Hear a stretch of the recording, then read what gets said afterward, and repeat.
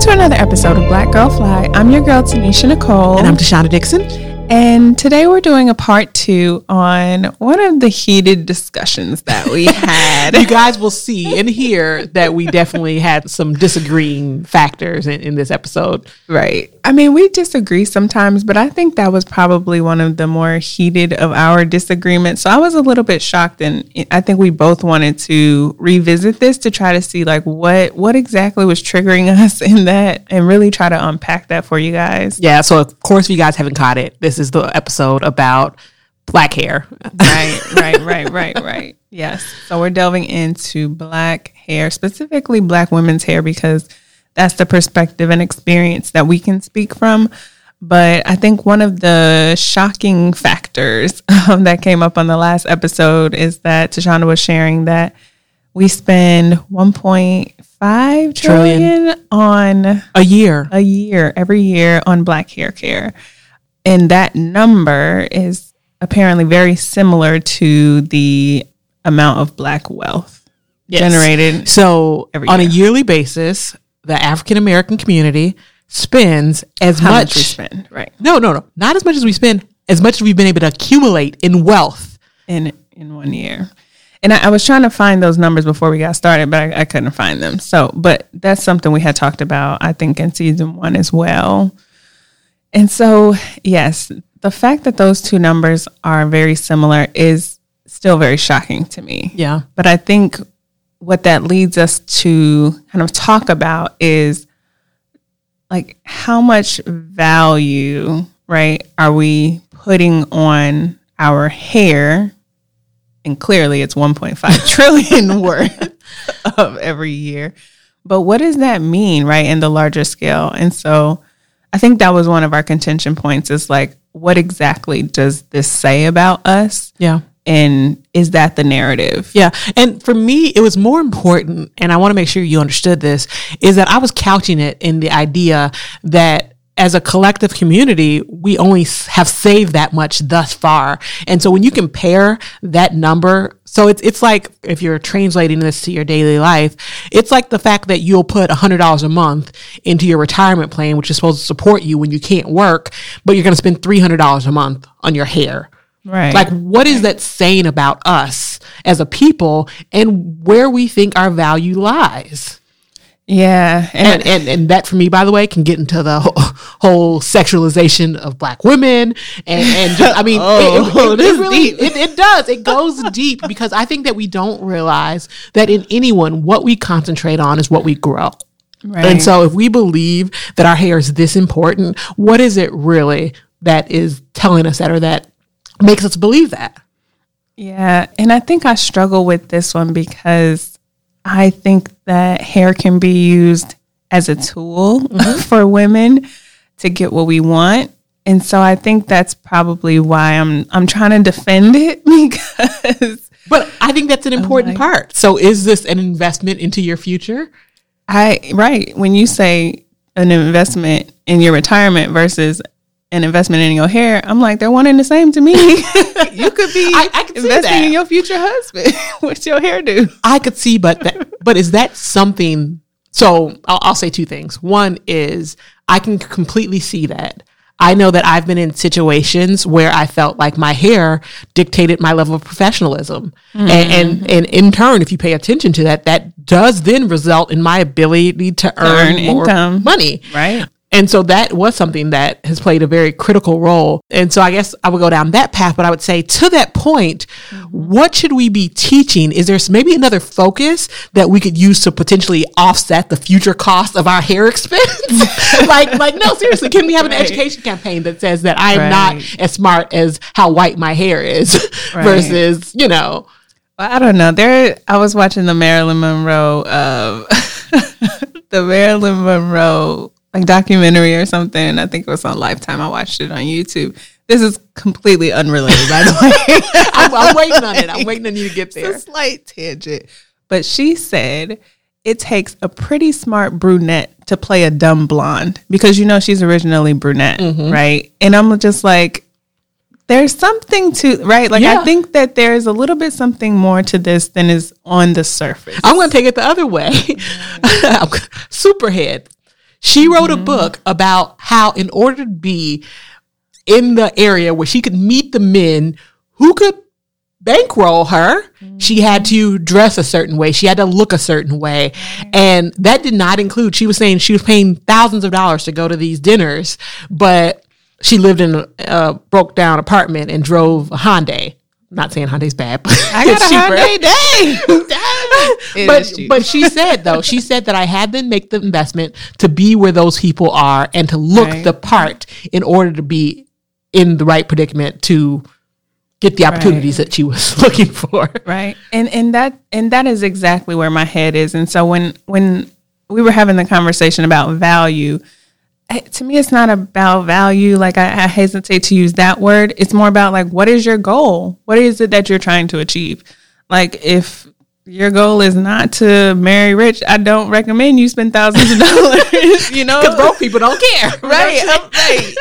You do not need that. So I think that's a good point. And to me, that kind of goes into a little different area.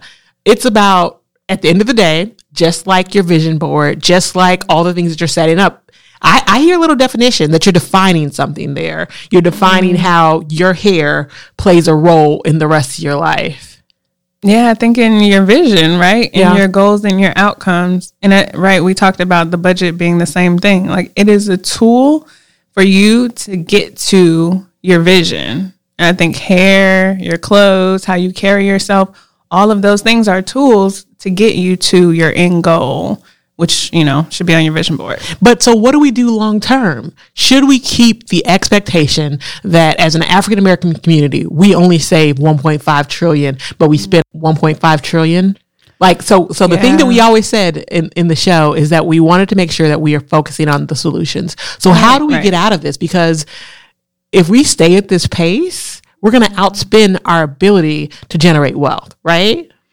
Well, I don't know, because, you know, I think about wealth a few different ways. A lot of people, I mean, there's a huge misconception that people save their way to wealth, and that is not always necessarily true. Some people actually buy their wealth. And by that, I mean, you know, in one generation, you can make, I don't know, $1 million, right? You can spend all of that $1 million. But if you had a very nice, generous life insurance policy worth $1 million, guess what? When you die, you can now pass on $1 million. And so I think that we need to really think about the different ways to generate wealth. And it's not always by accumulation or saving or, you know, leveraging the stock market, what have you. There are other ways to get to I get that. So I guess what I'm asking you is keeping that in mind is that you do, at the end of the day, you can be a person that chooses to generate more wealth. You can spend more, but that to me still says that there's some kind of equilibrium or some kind of budget in place for how much you spend on your hair versus how much you spend on other things. So for me, this is really coming back to, we still have this problem. We have this problem that we are not saving as much as we are spending on hair. Simplest breakdown of the problem. I mean, and what you just said was that you don't want to think about this as if money is finite for individuals. I get that. You want to think about having opportunity, but how do you couch that? What do you say to your kids, future kids one day, about how much they spend on hair versus how much they spend on everything else? What's the lesson? I mean, I think this is also kind of one of the tension points that we were getting to on the last episode. Is like, I don't think that it's so prescriptive like that. Like, I think because we're all very different, our budgets are going to look very different. Like when I lived in DC, I spent a lot of money on going out and networking. And now that I'm in Charlotte, and in the Coronas, that line item is zero. I think it depends on who you are as an individual and where you are in life, the things that you prioritize and deprioritize in your budget. So to you, it still goes back to your vision. Yeah, I do. I think it's aligned with that, right? Like I was trying to meet a lot of people, so I was spending a lot of money in that area. It just depends, right? Like I hate to use that cop-out answer, but I think for me, the answer is that it depends. Depends on what? On your goals, right? Like what is it that you're trying to accomplish? So is it I know you hate these close-ended questions. I know. But I don't like asking direct questions. Is it acceptable for a person to only make $1,000 and to spend $200 a month on weave? It depends. So there could be a scenario. Like, I really don't know what else is in their budget. I think really the core of what I'm trying to get at is like, we both believe in the building blocks. Like, there are a subset of things that need to be in place. That would be car insurance if you have a car. That would be homeowners or renters insurance if you have, right? If you live somewhere on your own, it would be health insurance. It would be making sure, this is a key one, but that your living expenses are 50% or less of your, like, income for the month. So you agree that if your budget fits into that realm, it's acceptable? Yes, but I think you got to define what living expenses are. Yes, okay. So, but you may not be paying rent, right? Yeah. So I think you got to play within those numbers. But I think we can both agree on that template. But beyond that, I want to give people the freedom and flexibility to do what they need to do. Yeah. So second solution point that I'm looking for. So I'm going to take this back to you, but I was really trying to think about, how can we change this? How can we change the narrative? I think it is great in today's society. We have to acknowledge that your appearance matters. It communicates to people how you feel about yourself, your capabilities, where you are in life, all of these things, right? And how they will treat you. Exactly. And so how do we, on the other side of that, know that there is this vice, is this area of beauty that we have to, at the current point in time, spend a lot of money on? It's expensive. So what do we do proactively to get out of that? I think the biggest thing that I've seen, especially like in the South a lot, is I've seen this huge movement towards natural hair. Now, I don't think that natural hair is actually cheaper than any other type of hair, but I can say that it is caught on. So if I'm thinking about how to communicate to the masses or how to change an opinion, I would take what I've seen there, and like the socializing of different hairstyles or appearing or gaining more visibility has really created this movement towards more natural hair. What could you do about lessening the expenses? Do it yourself. DIY, I think, is the way. Like, now they make this gel polish. You don't even need the light. You can do your nails at home. I think Corona has forced a lot of people to learn how to do a lot of things on their own, and has inherently made things cheaper. Now they got some really nice looking wigs. I'm like, you don't need to get a sew-in, right? You don't need to buy bundles or whatnot. And with Amazon and all other things too, it's made it kind of cheaper. Right. I mean, we got all these Chinese manufacturers that we have direct access to. So, I mean, I think that you can do whatever you want. If it's natural, if it's not natural, do whatever you want. If cost is a concern, find ways to make it cheaper. But if cost is not a concern, do you, boo?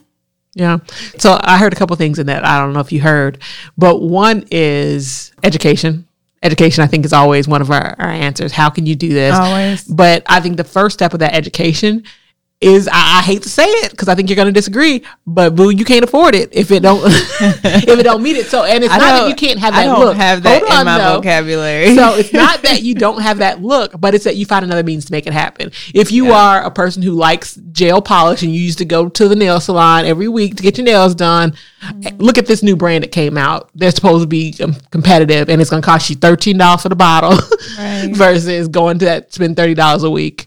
To get so I get it, but that's what I would go with it. I know you hate resolutions and all that. But I mean, I don't hate resolutions. I just hate like forming our brain to think that we can't have something if we just don't have it right now. You know what I mean?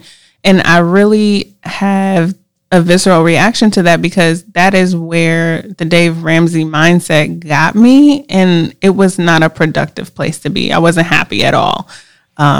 Because it was just so limiting, and in limiting my thinking, like financially, I really ended up limiting myself like entirely. But I think that there's a difference. I think that what what we do by saying you can have it and you can have it all is sometimes we don't get that ideal of immediate gratification out. It's not that you can't have it right now. It's just you have to find a means to make that happen. Yes. I've heard other people who think more abundant speak about, hey, anytime I want to get a new bill, I get a new asset that pays for that bill. Amen. I think it's no different than that, but it is setting up that there's a hurdle that you get through for you to be able to experience this or to have this. But I would like us to preach more about that, like for us to speak about these assets and how to get them so that we can ... I think that is what needs to be taught.